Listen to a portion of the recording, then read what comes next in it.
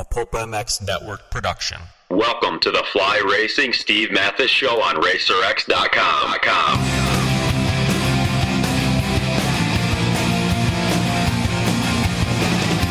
With your continued support of our sponsors, we have surpassed 1,000 podcasts delivered with over 7 million downloads. Click that Amazon banner on Pulp MX to help us out and donate via Patreon if it suits you. And as always, enrich your moto lifestyle by working with the sponsors who support us.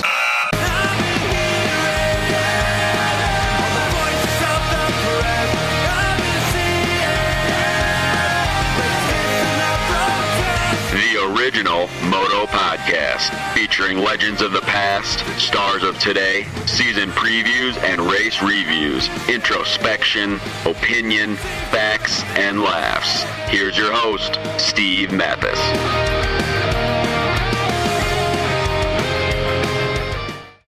Welcome, everybody, to the Fly Racing RacerX podcast. Appreciate you guys listening.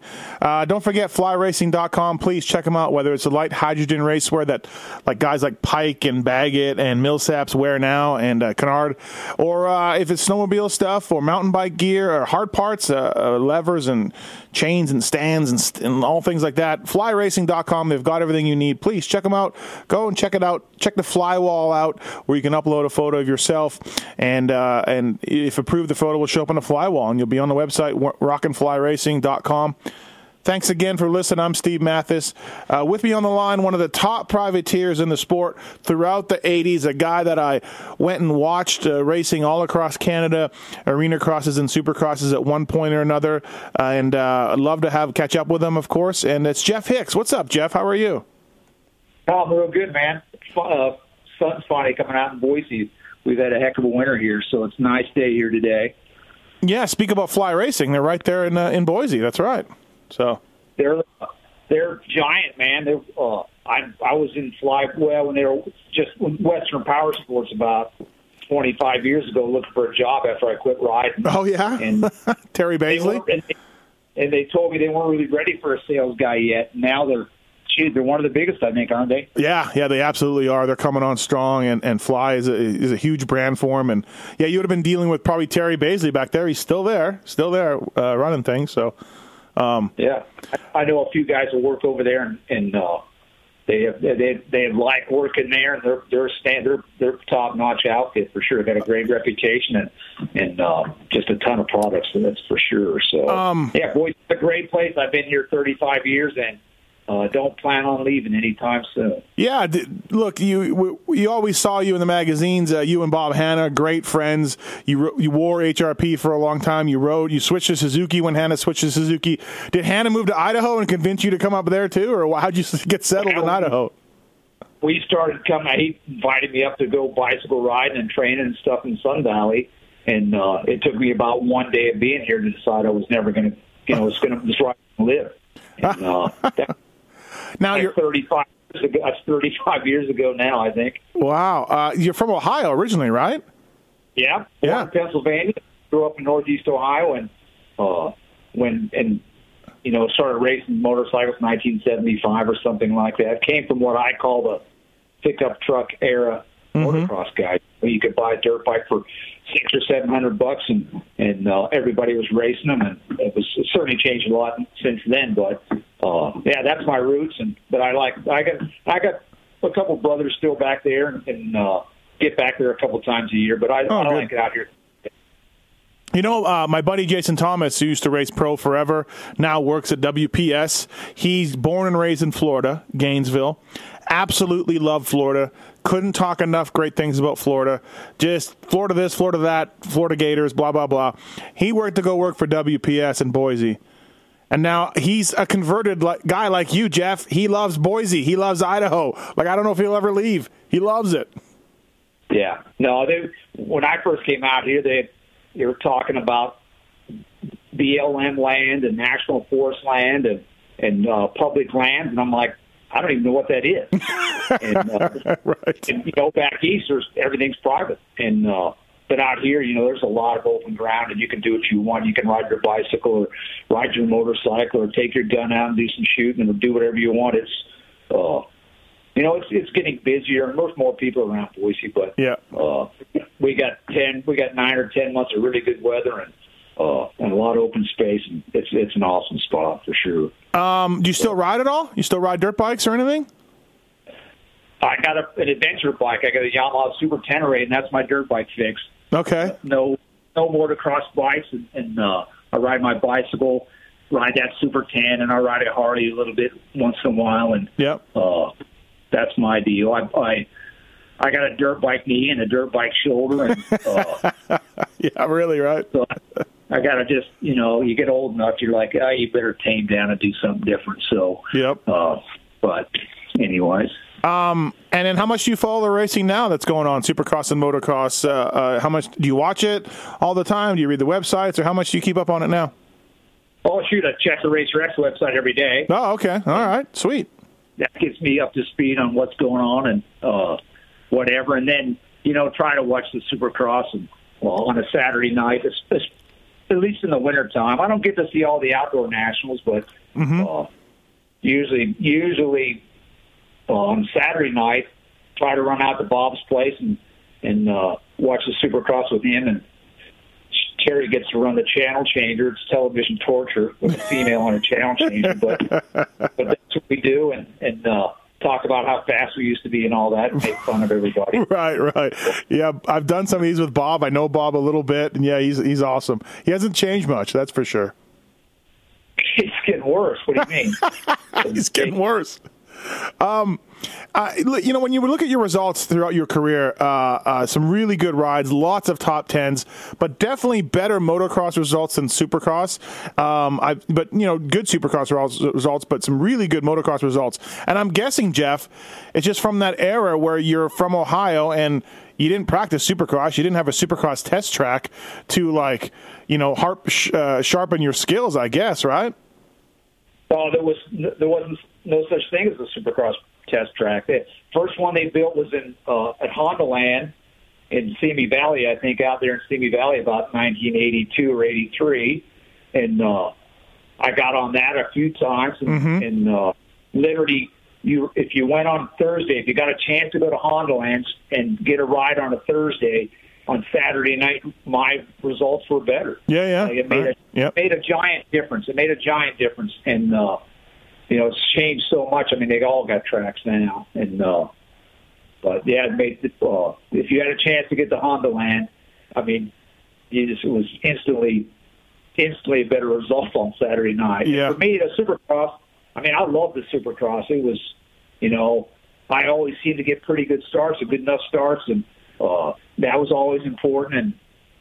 And the track and all that stuff, and the arena crosses in Canada and all that stuff. I liked it a lot. And plus, you made more money, and it was you probably rode harder on you, or tougher on the outside of the nationals. But for me, I'm at Supercross. So if I get in the main event on a Saturday night, I'm making $1,000 minimum. Yeah, and maybe some contingency money. Right, and. So it was good that outdoors money was a lot tighter. If you get a couple of top tens, you're making $400 or $500. That's not enough to pay the bills. I'll tell you what, it hasn't changed much, Jeff. Motocross is still lagging behind Supercross for pay nowadays. So not much has changed. You came up as a out of Ohio. This is back in the era too, where Southern California riders. I mean, everybody, mostly for the most part, was SoCal. David Bailey was East Coast, but there wasn't a ton of Kenny Keelan and these guys were East Coast, but not a ton of guys from the East Coast. But again, you're from Ohio and you're working your way up, starting on a Yamaha back in the day. Did you early on?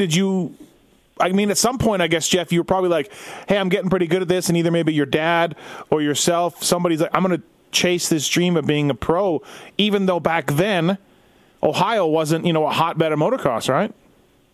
Well, it wasn't. You weren't going to get a factory ride riding at Malvern on every Sunday, but we had plenty of competition, man. There's a lot of good riders around there. Yep.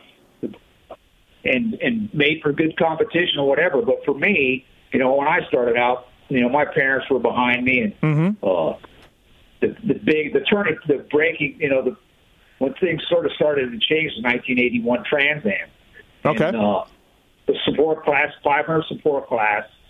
I'm riding a George Quay Keystone Yamaha, and Magoo's in there, and Wilson's in there, and Jimmy Ellis is in there, and I gave him a pretty good run and ended up getting a contract from Yamaha when it was done. Oh, so that wow! And that was actually the first time I'd ever been to California in 1981. So, and but yeah, that was the turning point. But my career started, with my parents in the motor home, and two brothers, and mom and dad and grandpa, and going to the local races. And probably both my brothers were probably both better riders than me. But 1981 was sort of the turning point for me, where I got a chance to get out west, make a few contacts, and get a contract. So what track was it? Do you remember? The Trans Am Series in '81 went. I think the series went Mid Ohio, which was a home track for me. Mid Ohio, Redbud, Unadilla, Whitney, Texas, Hangtown. Okay. And then 2 weeks after that, they had a Supercross in San Diego, and the Monday after the Supercross, which would have been like November or Halloween or something like that. Yep. In '81, I got a contract from Yamaha. I thought it would just be a support deal. And, went into Yamaha. It was just me and my mom. We were getting ready to drive back to Ohio, and I go in there, and Kenny Clark's in there, and he says, "Here's what we're going to do." And it was identical contract to what Ricky Johnson signed. Oh, really? Oh, wow. You were like, sweet. Yeah. And I had never really heard of Johnson up till that point, but I run out to the truck. We start driving home. I'm like, they're going to pay me. They're going to give me a salary. I'm like, holy shit. I can't believe it. I mean, here's my chance. Right. And now, when you said the Trans Am series, are you talking about one race that you gave Magoo and those guys a run, or the whole series were you talking about? Oh, no, shit. I gave him a race every week. Okay, so you did the whole series, and you gave him a run. Okay. And then we were riding 500s. And I don't remember what the international class was, but the support class was 500s. Yep. And Honda had brought out their 82 model bikes a little early. Yep. And I think JoJo rode one, Steve Martin rode one, Jimmy Ellis rode one, Larry Wosick, and Magoo. And shoot, I led a motor every weekend and finished second in the points to Magoo, I think. Hey, that's finished. Oh no, you were riding 500, so that's a 465. I was going to say 82, 81. Those are radiator on the handlebars Yamahas. No. 82 is the radiator on the handlebars. Okay. 81s were good. And mine was awesome. It was white with a blue seat. Yeah. And I'm sure you've heard of George Quay. Oh yeah, absolutely. Of course. We had my bike was as good as anybody's, man. It was awesome. And that sort of, like I said, pushed me over the hill, got me over the hump. Yeah. But I never got to the next level. I signed the same contract as Ricky Johnson. He wins 5 or 6 national championships. Right. I get freaking nervous and don't get a second contract. But still did pretty well after that, money wise. Yeah. I did one of these with JoJo a while back too. What a guy! We got to do a part 2. He ran out of store. We ran out of time. I listened to the JoJo podcast yesterday, and last time I saw him, I went to visit him in about 2001 or 2002, and we played golf and tried to beat each other out of $100. when he dropped me at the airport, he's hugging me, and we're both crying. And I don't have a lot of friends in the business, but I miss the shit out of him for sure. Yeah, he's an awesome person, and I truly miss him for sure. One of the guys I was going to obviously ask you, so when do you meet Hannah? Is that when you meet Hannah, like 81, 82? 82, he hated the bike. Oh, my God, it was awesome. 1982. Okay. I don't have a clothing I've got a Yamaha contract. I have no clothing contract. And so I'm calling around. I'm like, oh, shoot, I'll call HRP. Yeah. So I call HRP, and no shit, Hannah answers the phone. Really? Yeah, and he goes, I tell him who I am. He goes, I know you are.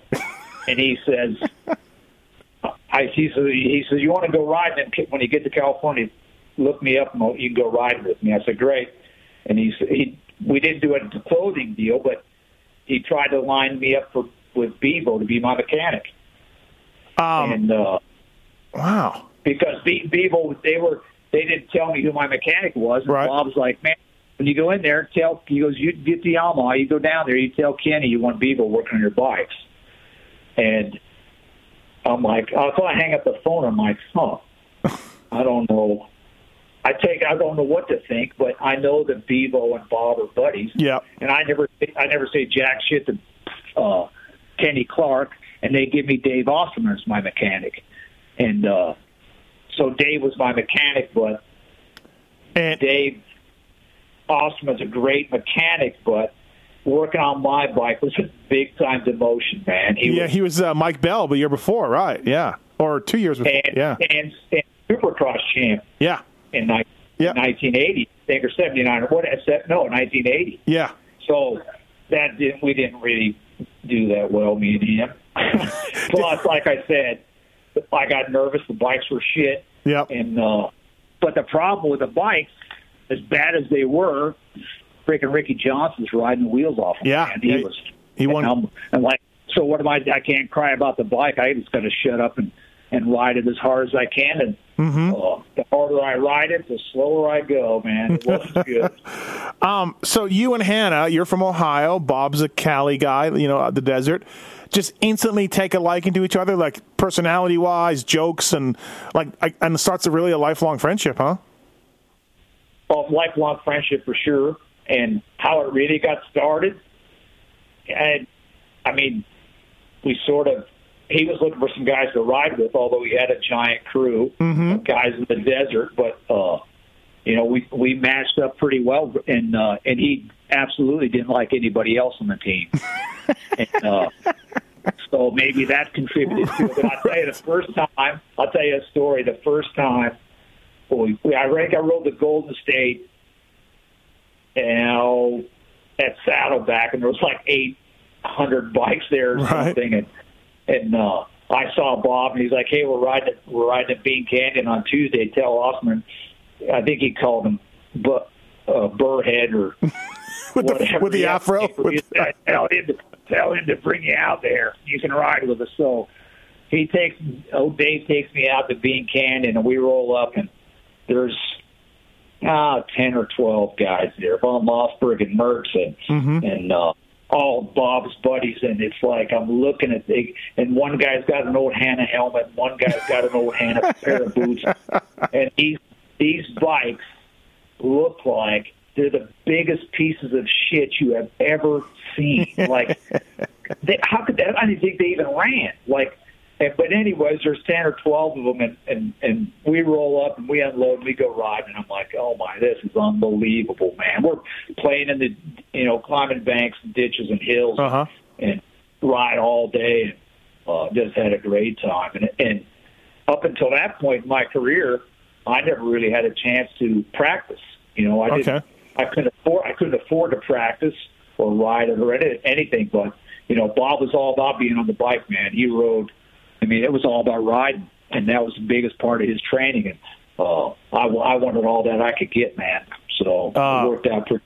Yeah, that's awesome. And then Yamaha puts Hanna in the 125 class with the radiator on the handlebars, and he just absolutely loses his mind to the media every single week. It's great. It's great. I can only imagine in private what he was saying about that bike and Yamaha and everything else. He hated that bike. Yeah. It was, and who was he up against? He was up against Barnett. Ward O'Mara, I think. I don't really remember, but and Bomber. And Bomber was in there. Yeah. Oh yeah. Oh, and the 81, 82 work Suzuki's were unbelievable, man. Right. But, so he was down on machine for sure, but he sucked it up and whatever. I think he's glad he did it now, but it motivated him to make a change and move to Honda and all that. Yeah. So I'm sure he has no regrets. In the vault, in the Racer X vault, it says Jeff Hicks rode KTM in '83, and I do not remember any any photos or anything about you riding KTM in '83? I'll tell you the story if you want to hear it. Yeah. I had no contract from Yamaha at the end of '82. Uh-huh. And, KTM was coming out with a brand new water-cooled single shock 250 in 1983. And a guy named Bill Baroff was the team manager. And I think he called me. I think he cold called me and said, here's what we're going to do. We got a new bike, and we're going to put 3 guys on it for the Golden State Series. And at the end of the Golden State Series, the top guy will get a good contract for the rest of the year. And I said, "Oh shoot, I'll take that." Yeah.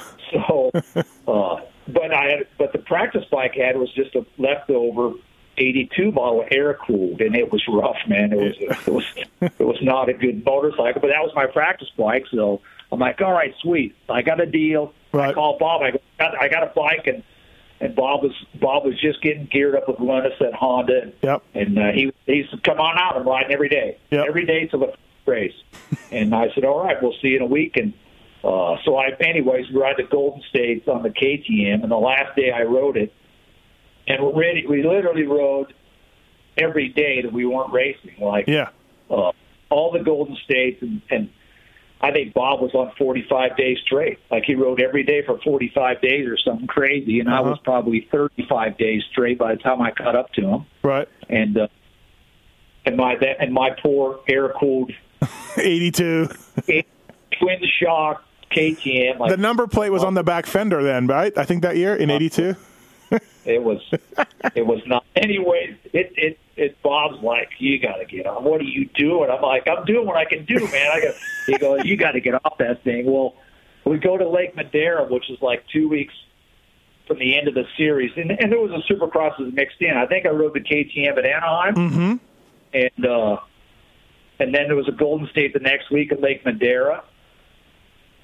And then the next week was Seattle, I think. I don't remember. Anyways, I go to Madera. I go to Lake Madera, and I get a false neutral on this jump. And when I woke up, my nose was pointed sideways, and I was busted up big time. And that was the last day I ever rode a KTM. Bob won a couple races, and he got a couple practice bikes out of the back of the shop, and I started riding Hondas. Okay, so in '83, it's got you on a KTM a whole bunch of times, and it's got you on a Honda only 5 times, but you mostly rode Honda. But yeah, only rode the KTM for the month of January, and not even. Oh, okay, we got to get that changed, because it says in April 24th you rode a KTM, and then the next week you're on a Honda, and then you're back on a KTM, and I was going to ask you all about this, but okay. Oh, that's probably Steve and entries got nailed 6 months in advance or whatever, and it had me on the KTM, but. I rode Atlanta. I missed Seattle, and I took a week off to get my nose healed up a little bit, and I took the Honda down to Atlanta, and how that worked out, that's a good story. I got to be buddies with Bevo, even though he wasn't working my bikes at Yamaha, and when we got the Hondas, when Bob got the Hondas out of the back door Honda for me, I still needed a way to get to the races. And Bob was wearing Smith goggles in those days, and their roll-off system was brand new. And so Bevo, who was brand new Scott Goggles guy, Bevo's first year at Scott Goggles, 1983. And he's like, I probably shouldn't do this, but you can probably get a deal together with Smith. They'll give you some gas money, find somebody to go with you to the races. We'll paint the van up, and Bevo and Bob helped put that Smith goggle deal together. And I got my younger brother Randy to come out, and he ran the goggles, and we had a gas card. And 1983 was 10 times better than 1982. Wow, that's funny. Now, okay, were these Bob's bikes, or did Honda give you bikes eventually? Oh, there was plenty of bikes around in those days because besides the factory team, Honda had a support team. Yeah, yep. And I think my first 2 bikes were leftover practice bikes from Steve Martin or Kenny Keelan or somebody like that. Okay. And then I ended up. I think we ended up getting a brand new one right after Daytona, which I've used till the end of the year. Did you ever get on Hannah's factory bike and ride? That's a lowered tank. That was the one of the ultimate bikes. Did you ever get on that thing? Yes. It's unbelievable. I'll tell you, I didn't ride. I think I rode the 84 model. Yep. I never rode the 83 that I can remember. Okay. But I rode the 84 a little bit. And yep. I rode the 1985. Full-on works bike. Yep. Fuel pump. Yep. Tank down low. Seat all the way up to the crossbar. And suspension unbelievable. I mean, you probably never should have done that because you had to get back on your production bike. You're like, shit. Listen to the rest of the story. Okay. 1984, Mitch Payton started helping me with my Hondas. Uh-huh. I think I was probably Bones Bacon's first test rider in about 84, 85. And Bones was learning. The suspension was pretty good on the Honda, but motor-wise, my 85 Honda was as good as that works bike, man. And that was all pro circuit shit. Really, huh? Yeah, it was great. Yeah. It's funny. That was sort of just the beginning of Mitch getting it going, and Mitch was another guy like George that helped me get that sort of pushed me along as far as my career goes. And Mitch was awesome to me. I mean, I lived at his house, and he built me good shit. And the bikes were 84, 85, 86. So good, right? Well, they were super good. And Bones Bacon. I saw Bones a couple years ago at South Salt Lake, and like I said, I was one of his first test guys. He's still there. He's got the hat. He's got the jeans on. He looks exactly the same except for no glasses. Bones Bacon. I'll tell you what. I stayed at his house one night. And I don't know what happened. He was living in a trailer in Watts or somewhere downtown L.A. And there was some commotion or some cops outside, and I don't know what happened. But I get up off the couch and I'm like, "Hey, Bones, what the hell's going on out there?" He's there's cops around here all the time, and I'm freaking nervous. You're from Ohio, right? Yeah, you're from Ohio. He turns the light on. There's Bones Bacon standing there in his whitey tighties. And that's a visual you'll never forget, seeing Bones Bacon in his underwear at 3 o'clock in the morning with, blue lights flashing in the background. Oh, jeez. 84 was when you rode for Team Tamm? Or no? Yep. Yeah. Yep. George Quay was manager, and I don't know. It was Bob Tamm. He sold auto parts or something, but I don't exactly know what Bob Tamm did. He did. He had some kind of import-export, or just an import business, importing bumpers and fenders and stuff for Toyota pickups and Datsun pickups, I think, in those days. Okay. But that was a pretty big effort, man. Yeah. Honda got behind us, and we had good riders, me and Myers Goff, Alan King, and John Welchel, and Chris Heiser, and all that. But yep. I don't know, George was my mechanic and the team manager, and which, I don't know, I went through a phase there that the team was sort of, I don't know, wasn't doing very well. Yeah. I think the money was running out, and the bikes were getting neglected, and it just sort of started to fall apart midsummer, and that was the end of that. It was, the intent was something special, but team uniforms, you guys all looked really good, like all team gear, and everything. Alan King won Hangtown. Like, that's awesome. Shit. Yeah. He led the points for a few weeks. Yeah. I think the opening round was at Gainesville that year, and Alan was supposed to ride the 500s. And the day before the race, he's like, "That thing's a pile of shit. I want to ride the 250s." And I think maybe Myerscough was hurt or not there. Anyway, King he gets a top 3 at Gainesville or something like that, and 2 weeks later he wins Hangtown. I don't know how he finished, but no, it was a strong effort. I mean, they had 4 or 5 box vans and mechanics, and it was a full effort. But the team didn't really generate any money, and I think maybe Bob Tamm neglected part of his business Sure. I'm part of this business a little bit, but I didn't really survive till the end of the year. It didn't really make it. But my part with Team Tamm sort of started at the end of '83. Mm-hmm. They took me to all the Transcal series, which wasn't really full factory effort. There's no full factory teams there, but the Transcal series was a 6 or 8 race series with a couple Supercrosses mixed in, and I ended up winning that actually. On a pre-production '84 Honda 250. Yeah. And again, the Hondas were so good back then, production-wise, and I can only imagine riding Bob's bikes every now and then. But it's funny, like Bailey, Lachine, even JoJo in that podcast, like the '85 Honda Works bikes, which was the last year of Works bikes, seat up to the tank, like you said, fuel pump, everything else. Those guys have told me they weren't that great in '85. The bikes were not that great. '84 were better. Oh, I think works-wise, the guys with Bailey or Bob or those guys could tell you better, but they were still pretty damn good. They were still pretty good. But when my pro circuit, 1985 Honda, I roll up to the starting line, between Bailey and Bob or whatever, man, I know I got the power to hole shot them. My bike was good, man. I won in '85.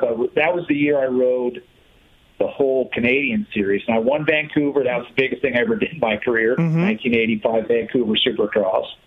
And Montreal in those days, they used to pay £1 of gold. Yeah.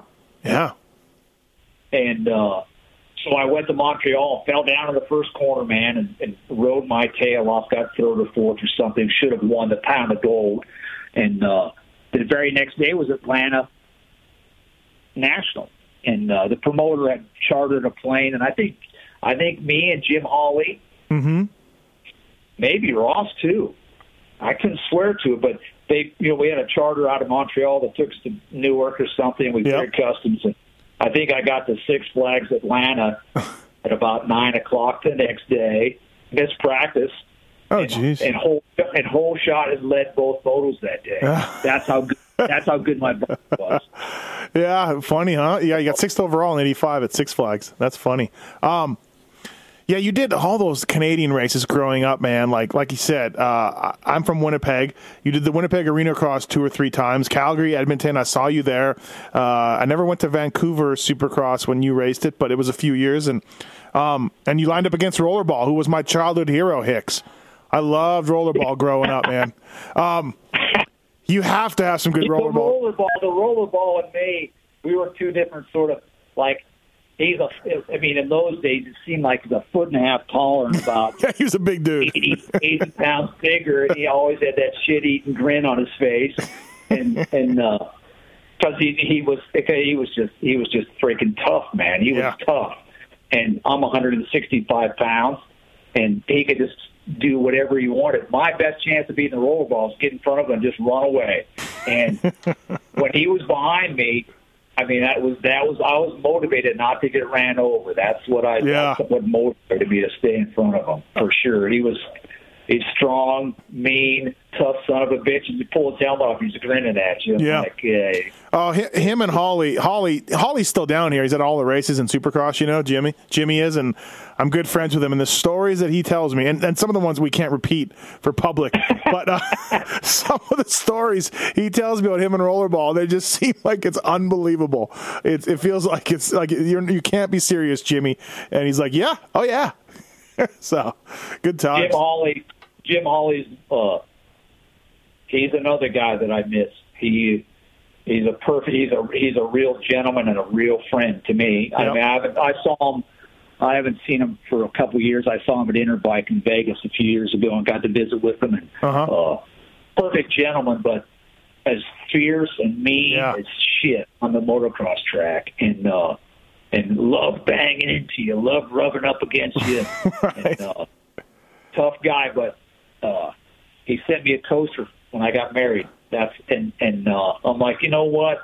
He's just a perfect gentleman and a good guy, man. He is. him and Rollerball hitting each other and laughing about it after the race, having a beer together, and just trying to break each other's legs on the track. Yeah. Good times. Sure. Did you switch to Suzuki? I thought you switched to Suzuki when Bob did in '86. I did. Okay, because the Racer X Vault has you on a Honda except for one race. And I'm like, wait, I remember Hicks on a Suzuki then. 1986, Bob goes to Suzuki. Yep. Test rider part-time. Yep. Whatever. And he does it, and part of his deal was we need to give Hicks some bikes.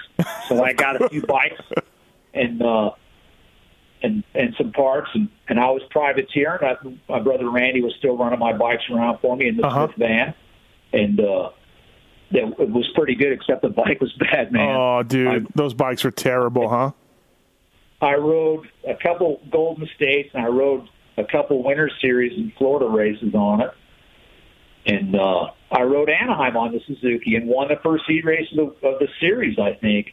It was, but I got the Honda. I got some Hondas out of, you know Freddie Andrews. Yeah. His dad had a Honda shop, and I said, man, if I'm not going to make any money on the Suzuki. It was a few things breaking down on it, and I was like, man, I got to. So I went to Suzuki and went back in there and talked to him and said this is not going to work for me. And they were pretty cool, and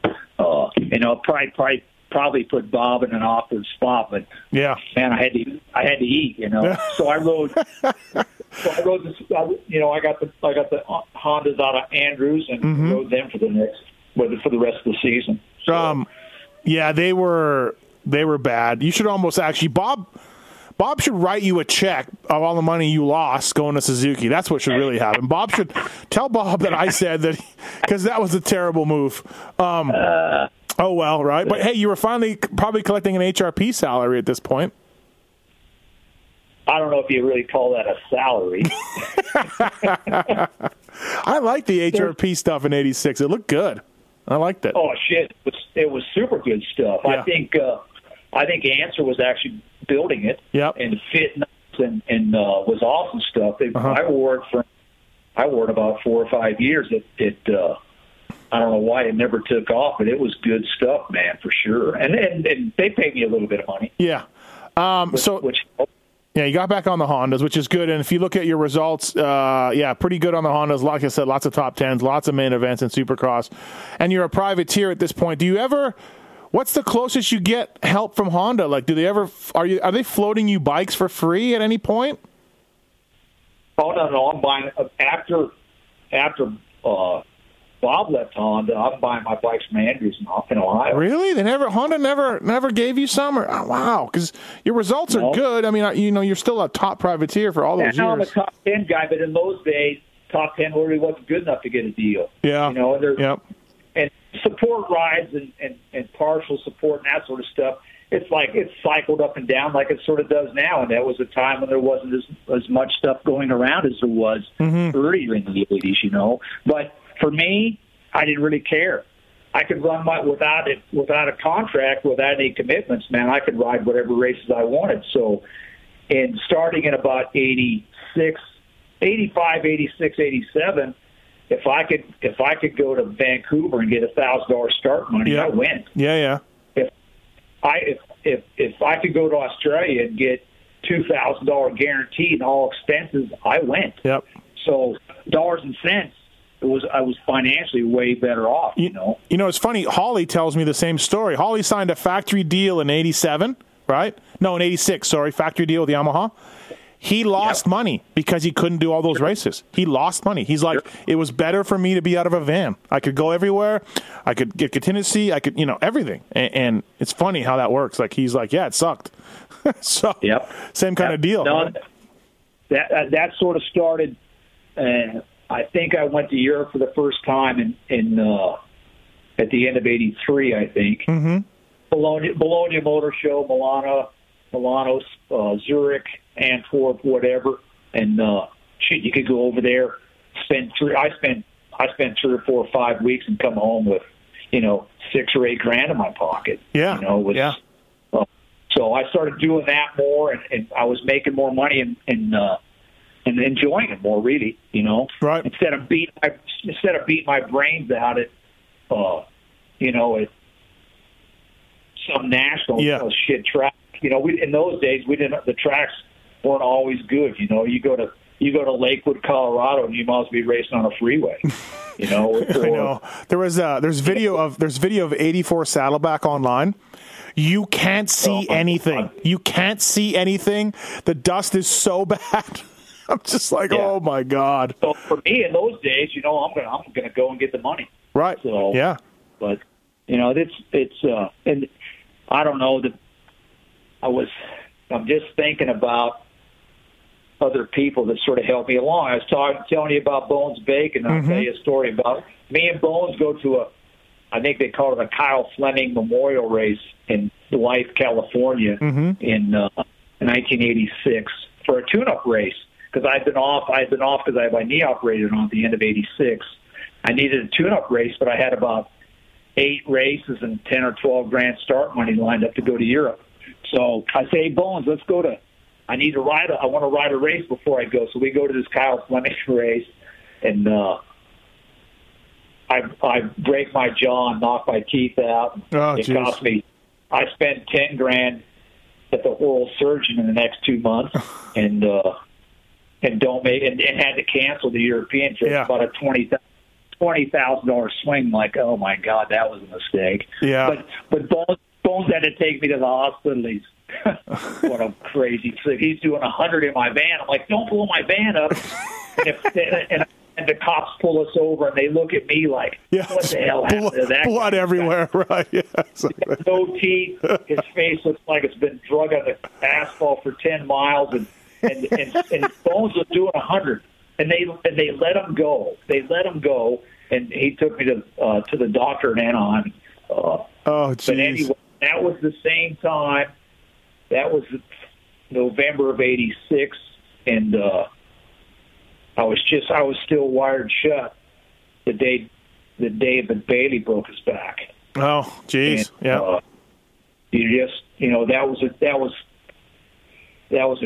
That shocked the industry, man. Yeah. When Bailey got hurt.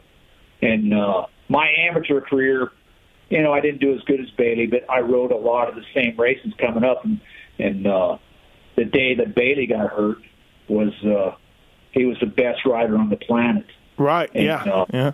And it shook everybody up, including me, especially, you know, being hurt then and whatever. But this whole podcast deal, is sort of like a trip down memory lane for me. But that was a time in my career, like you start thinking about what you're going to do with the rest of your life, and how to try to take better care of yourself. Hey, thanks everybody for listening to the Fly Racing Steve Mathis podcast on RacerX. I want to talk to you a little bit about Race Tech. The folks at Race Tech have been on board with us for a long time, and use the code PulpMX17 when you're checking out to save money. Get your suspension done, please. Come on. Give your bike some love. All right, if you're looking to get the most of your bike suspension, get Race Tech's proven lineup of suspension components and services done at the headquarters in Corona, California, or at your local Race Tech service center.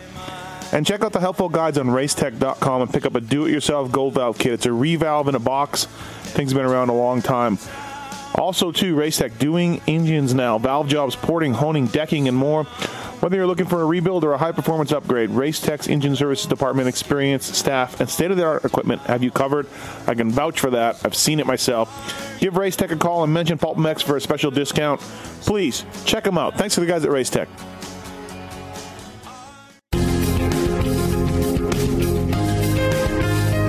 Hi, Randy Richardson from Michelin here, and I'd like to thank the PulpMX show listeners for your support and share some information about Michelin motorcycle tires. Michelin offers motorcycle tires for everything from cruisers to sport touring, sport bikes, and adventure touring motorcycles. And as we celebrate our 10-year anniversary of our iconic partnership with Harley-Davidson, you'll find Michelin Scorcher tires on an increasing number of factory-equipped Harley-Davidson motorcycles.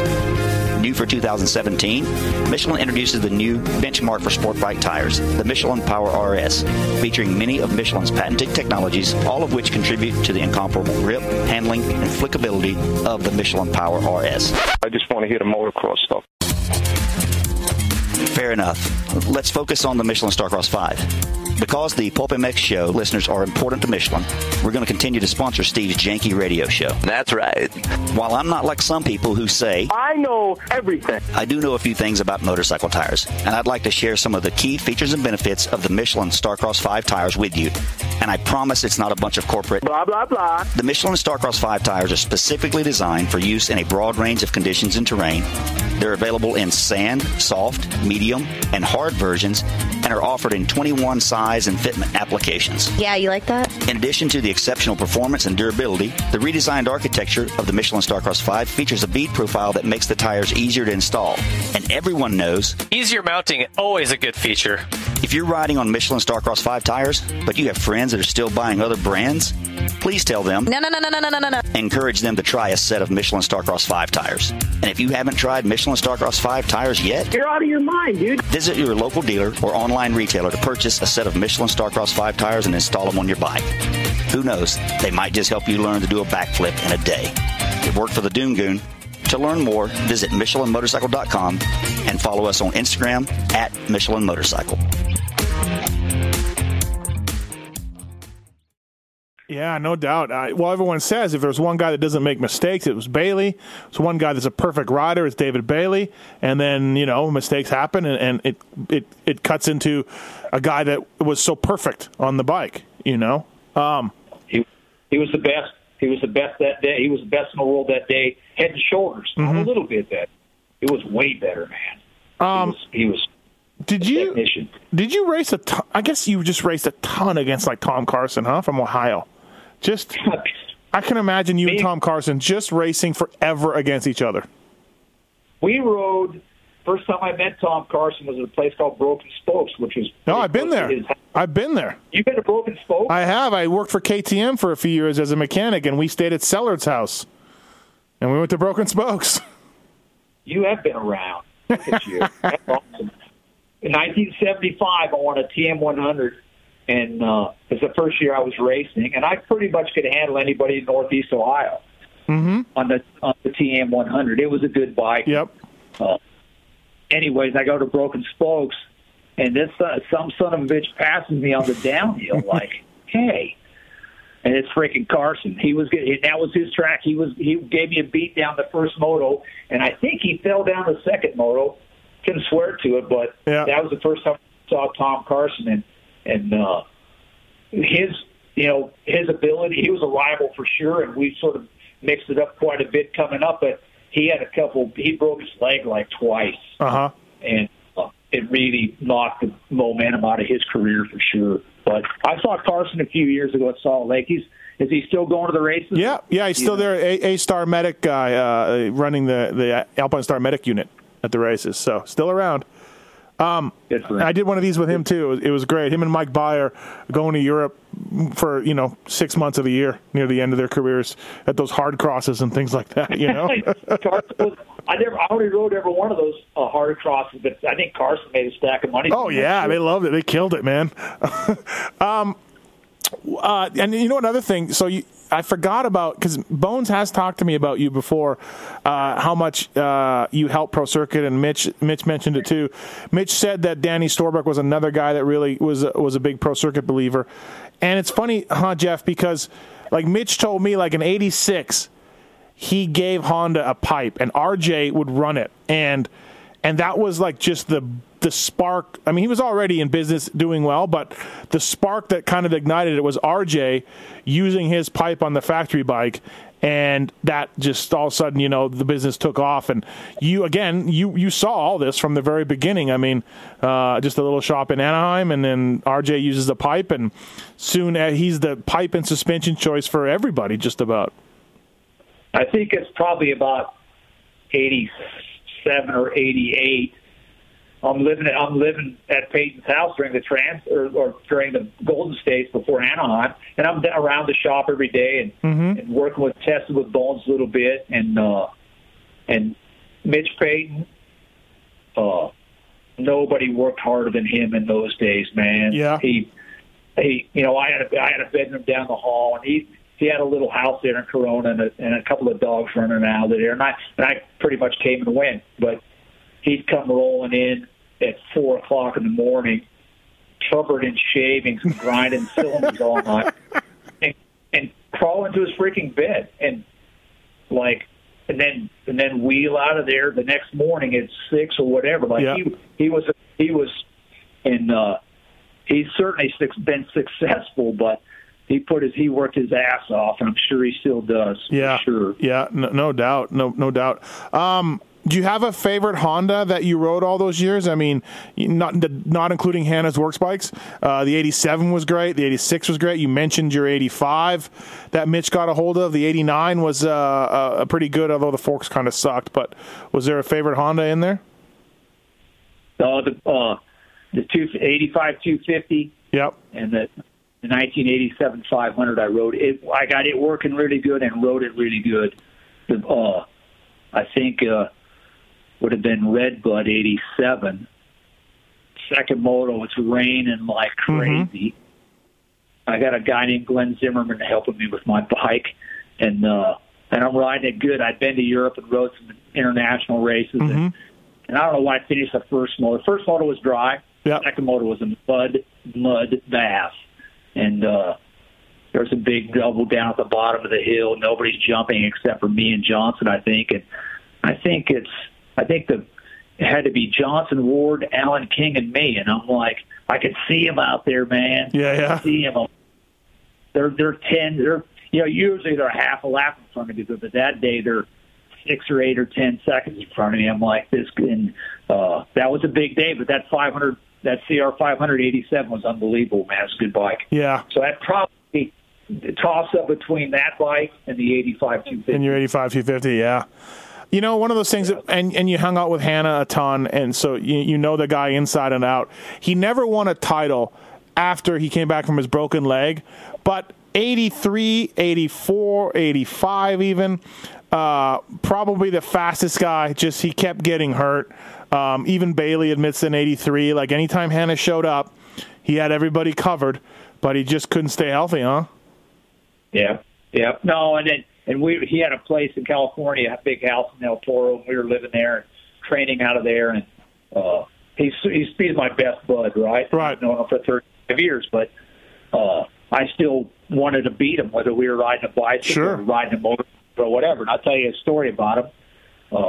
We're in the desert outside, just out there near Tehachapi, training, practicing, and it's sort of fall of 83. Bob does an endo into a ditch and busts his hip. Okay. Pretty bad. Yeah. We put him in the van, and he's not sure he's not dying. That's how bad he's hurt. Wow. Yeah. So we take him to the hospital, and I drop him off, and I don't think he'd signed his Honda contract yet for the next year. Oh. So I stay with him for a while, and then I leave, and he's like, we got to keep this as quiet as we can. And he's busted up bad. Yeah. And anyways, so I drop him off there, and I go back to the house in El Toro, and I'm right on my training schedule. Yeah. And I think he's probably 3 months, and he goes on vacation. He gets the contract signed, and he's ready to start training again. And he shows up at the El Toro house, and he's ready to ride a bicycle. And I think he's got a cane, and he can barely freaking walk. Okay. I've been 3 months, and I've already missed a day. I'm still on my schedule. I'm like, here's the day I'm going to beat him down on a bicycle. Yeah. Here's the day. I'm like, you know what? He freaking deserves it because he's been pounding on me for 5 years. Right.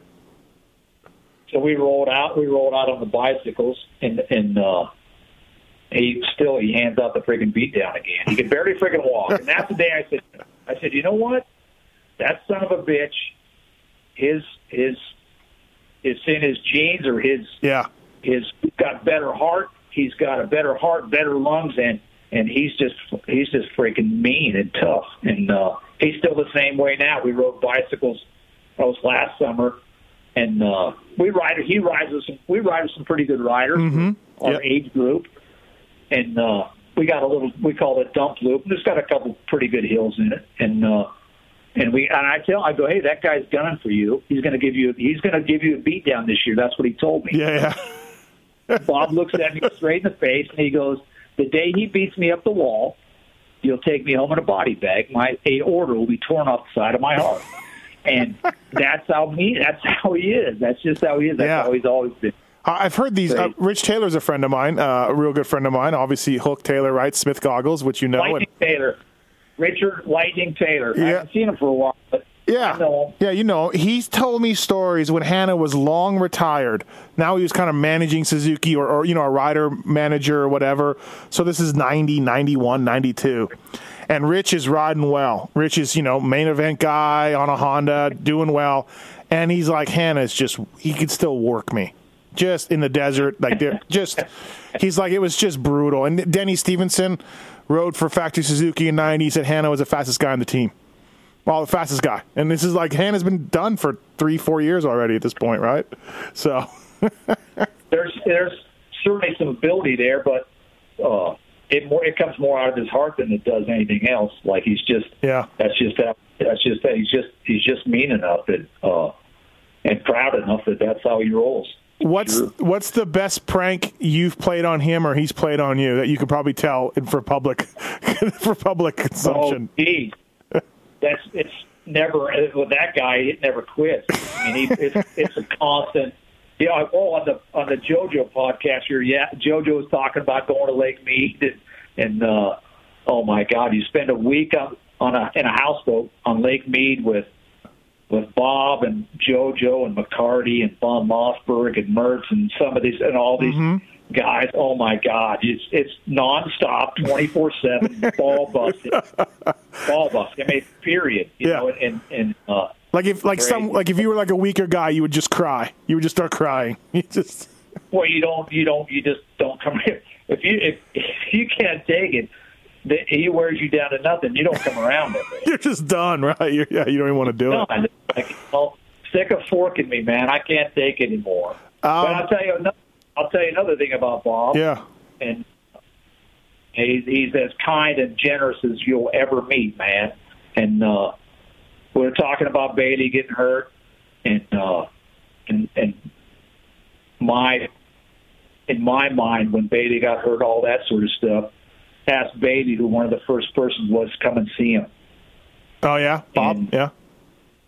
And you can imagine how hard that would be. And he's a special guy, no doubt. Yeah, he helped you a ton, right? I mean, just absolutely. Oh, he's my good friend, and he propped up my motorcycle career more than once. Yep. He's propped up my business more than once, and he's a good friend, and I've been fortunate enough to get my pilot's license in the last 10 years, and he had a hand in that.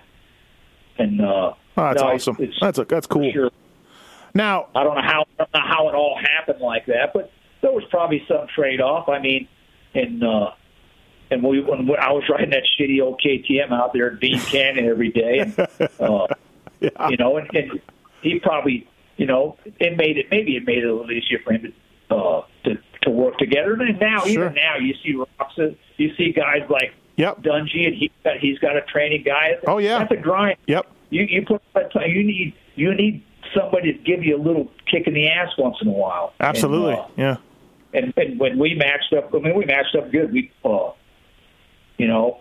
training, and I had a few guys. There was a guy named Gary Pastelik, if you ever heard of him. Yeah, name sounds familiar. Yeah. He was a guy I met in the early 80s in Florida.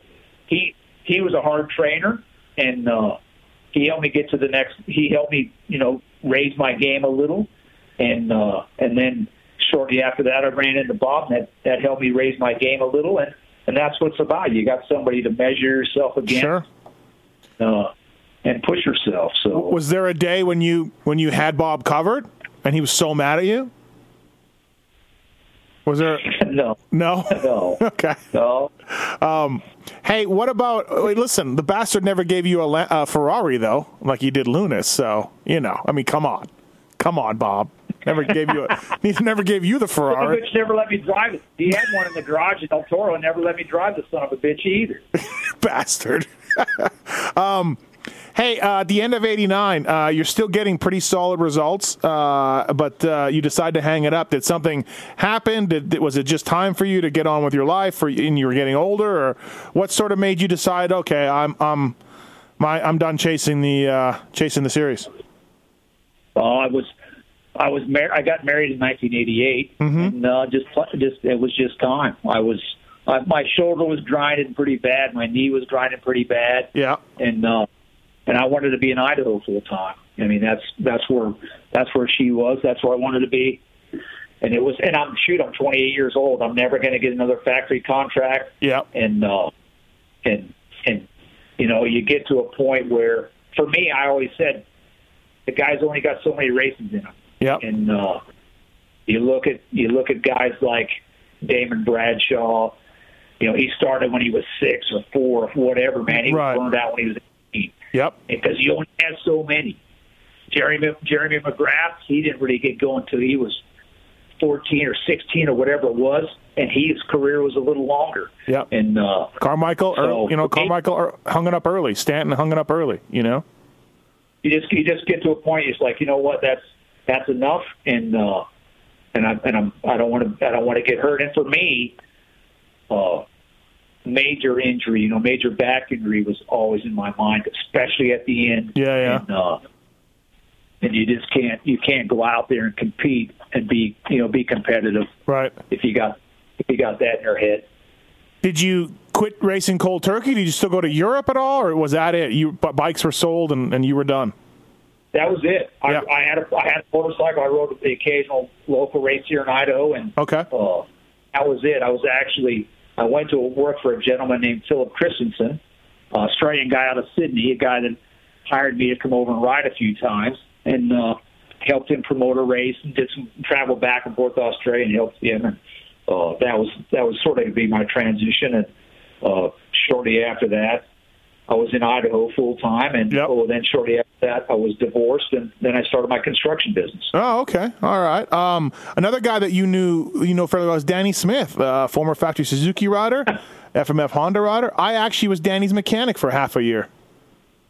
On what bike? What was you riding? The FMF Honda in '98.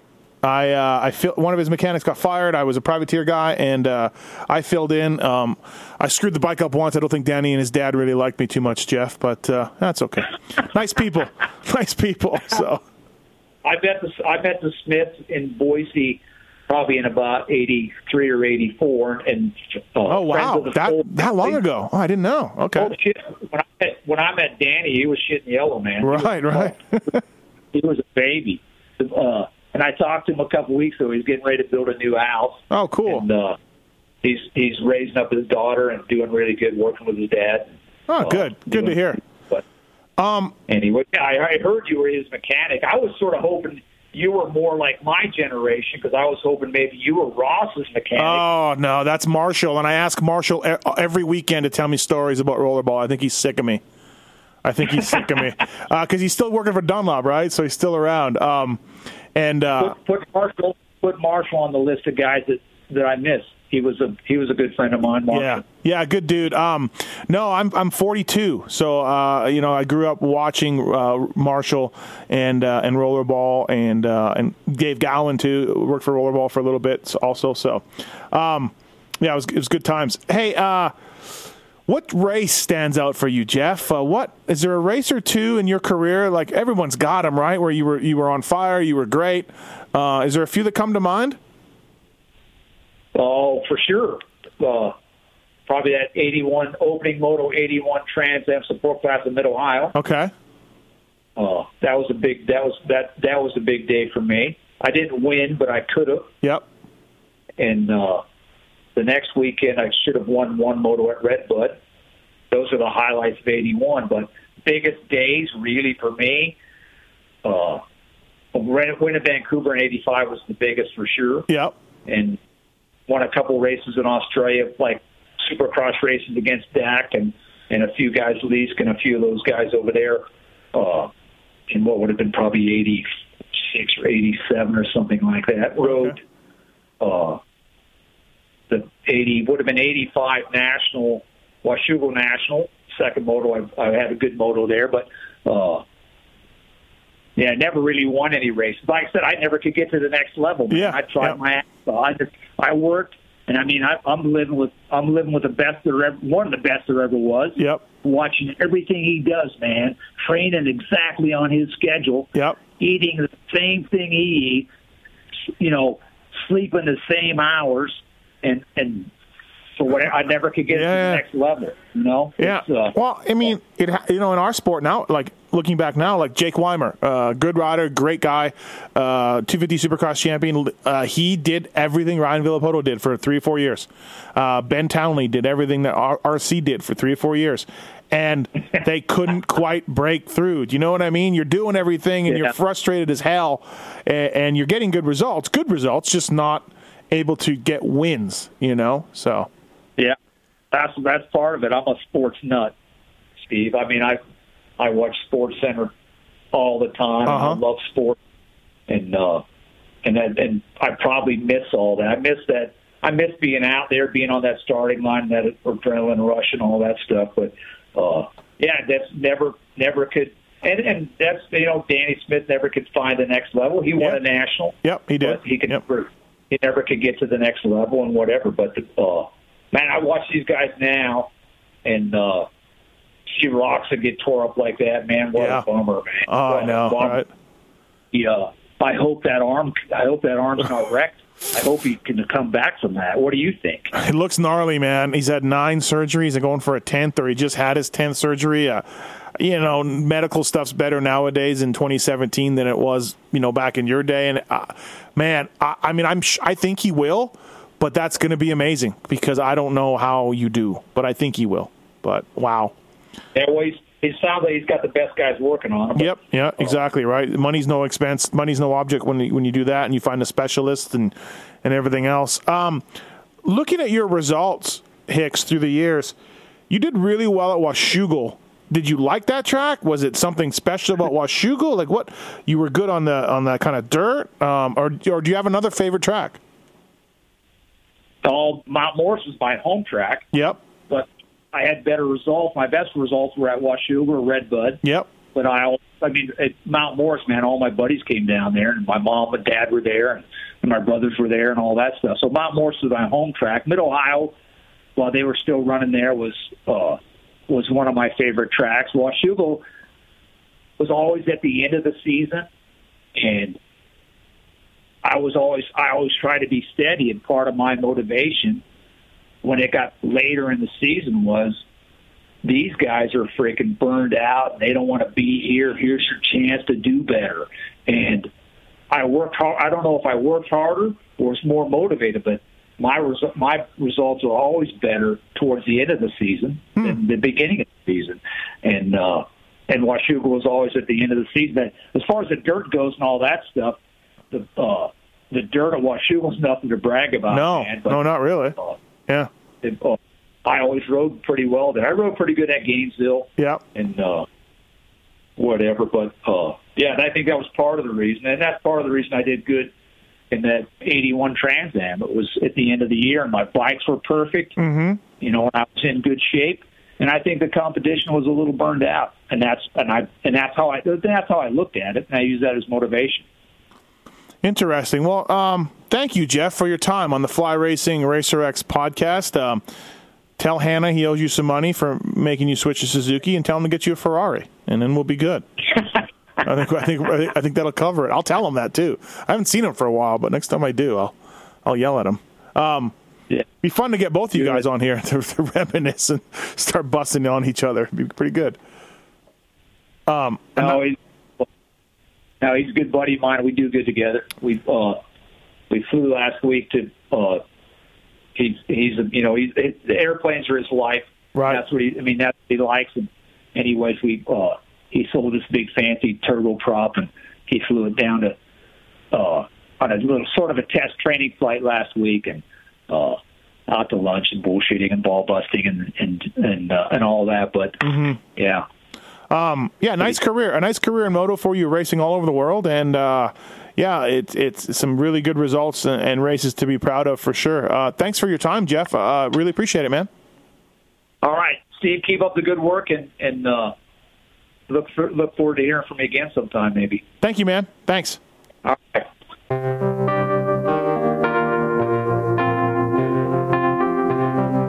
Thanks for listening to the Fly Racing Steve Mathis Show. Don't forget to check out some of our past shows, including motocross legends such as The Bad Boy, Rick Johnson. I looked down and my hand was junk. I mean, it was sitting over to the side. The tendons were jerking in weird places. And my biggest disappointment with Danny Storbeck is that he never said sorry. Because Danny and I were friends, and we've never talked since. Brian Lunas. Before the 500 event, Dave and I fly to Germany, go down to Stuttgart. There's this little shop out the back of the mall factory. We get our cylinders, take them back, and, off we go. And, we ran Nicosil cylinders as a factory part for a handful of years before anybody ever saw it in production. Dave Arnold. And McGill was all, how he did the big pancake thing, and he's got the thing, he's completely laying on the gas tank trying to miss his tree. I mean, he would have gone even harder, jumped farther if that tree hadn't have been, if it hadn't have been there. The Hurricane, Bob Hanna. I love the guy. I don't dislike. I think he's the greatest competitor this sport ever had. Absolutely 100% in my mind. I firmly believe that statement I said about these modern-day guys in Switzerland or Holland or Belgium on 45 minutes on the same bike. You're not beating Roger. Are you crazy? They're not doing it. If they think they're so much better nowadays than they were in those days, they're fools. They're different bikes, different times. The Beast from the East, Damon Bradshaw. It got to the point where I didn't want to leave home, and once I got to the race, I wasn't into it. If I wasn't going to give 100%, I'm not going to take their money. The working class hero, Doug Henry. It was definitely an emotional moment for me, just thinking to myself, that's it, and it's amazing the stuff that goes through your head in a short amount of time of the things that, that I was going to miss. The Dogger, Ron Lachine. Until you really open your ears and you want to listen to what they're saying, it's like beating a dead horse. And I know from personal experience, did anybody ever sit me down? Of course they did. Everybody did. Pro Circuits, Mitch Payton. There's two ways to make the money. One is you can sign for money, or two, you can earn the money. I'm a high believer in earning the money. I think they ride better when they earn the money. 7-time Jeremy McGrath. I was so mad, so disappointed and so frustrated that I pulled picked and I left. Every point counts. I could kick myself to this day for not just riding around in tents. It's been no problem. My ego got in the way, The O Show, Johnny O'Mara. Stuff that you'd sit there, you didn't even want to ride it, you just wanted to just look at it all day. I mean, I got a chance to test all that. I like that era I was in, I really do. Search Pulp MX in the iTunes store to enjoy these and over 800 great motocross podcasts. As the days and the months and the years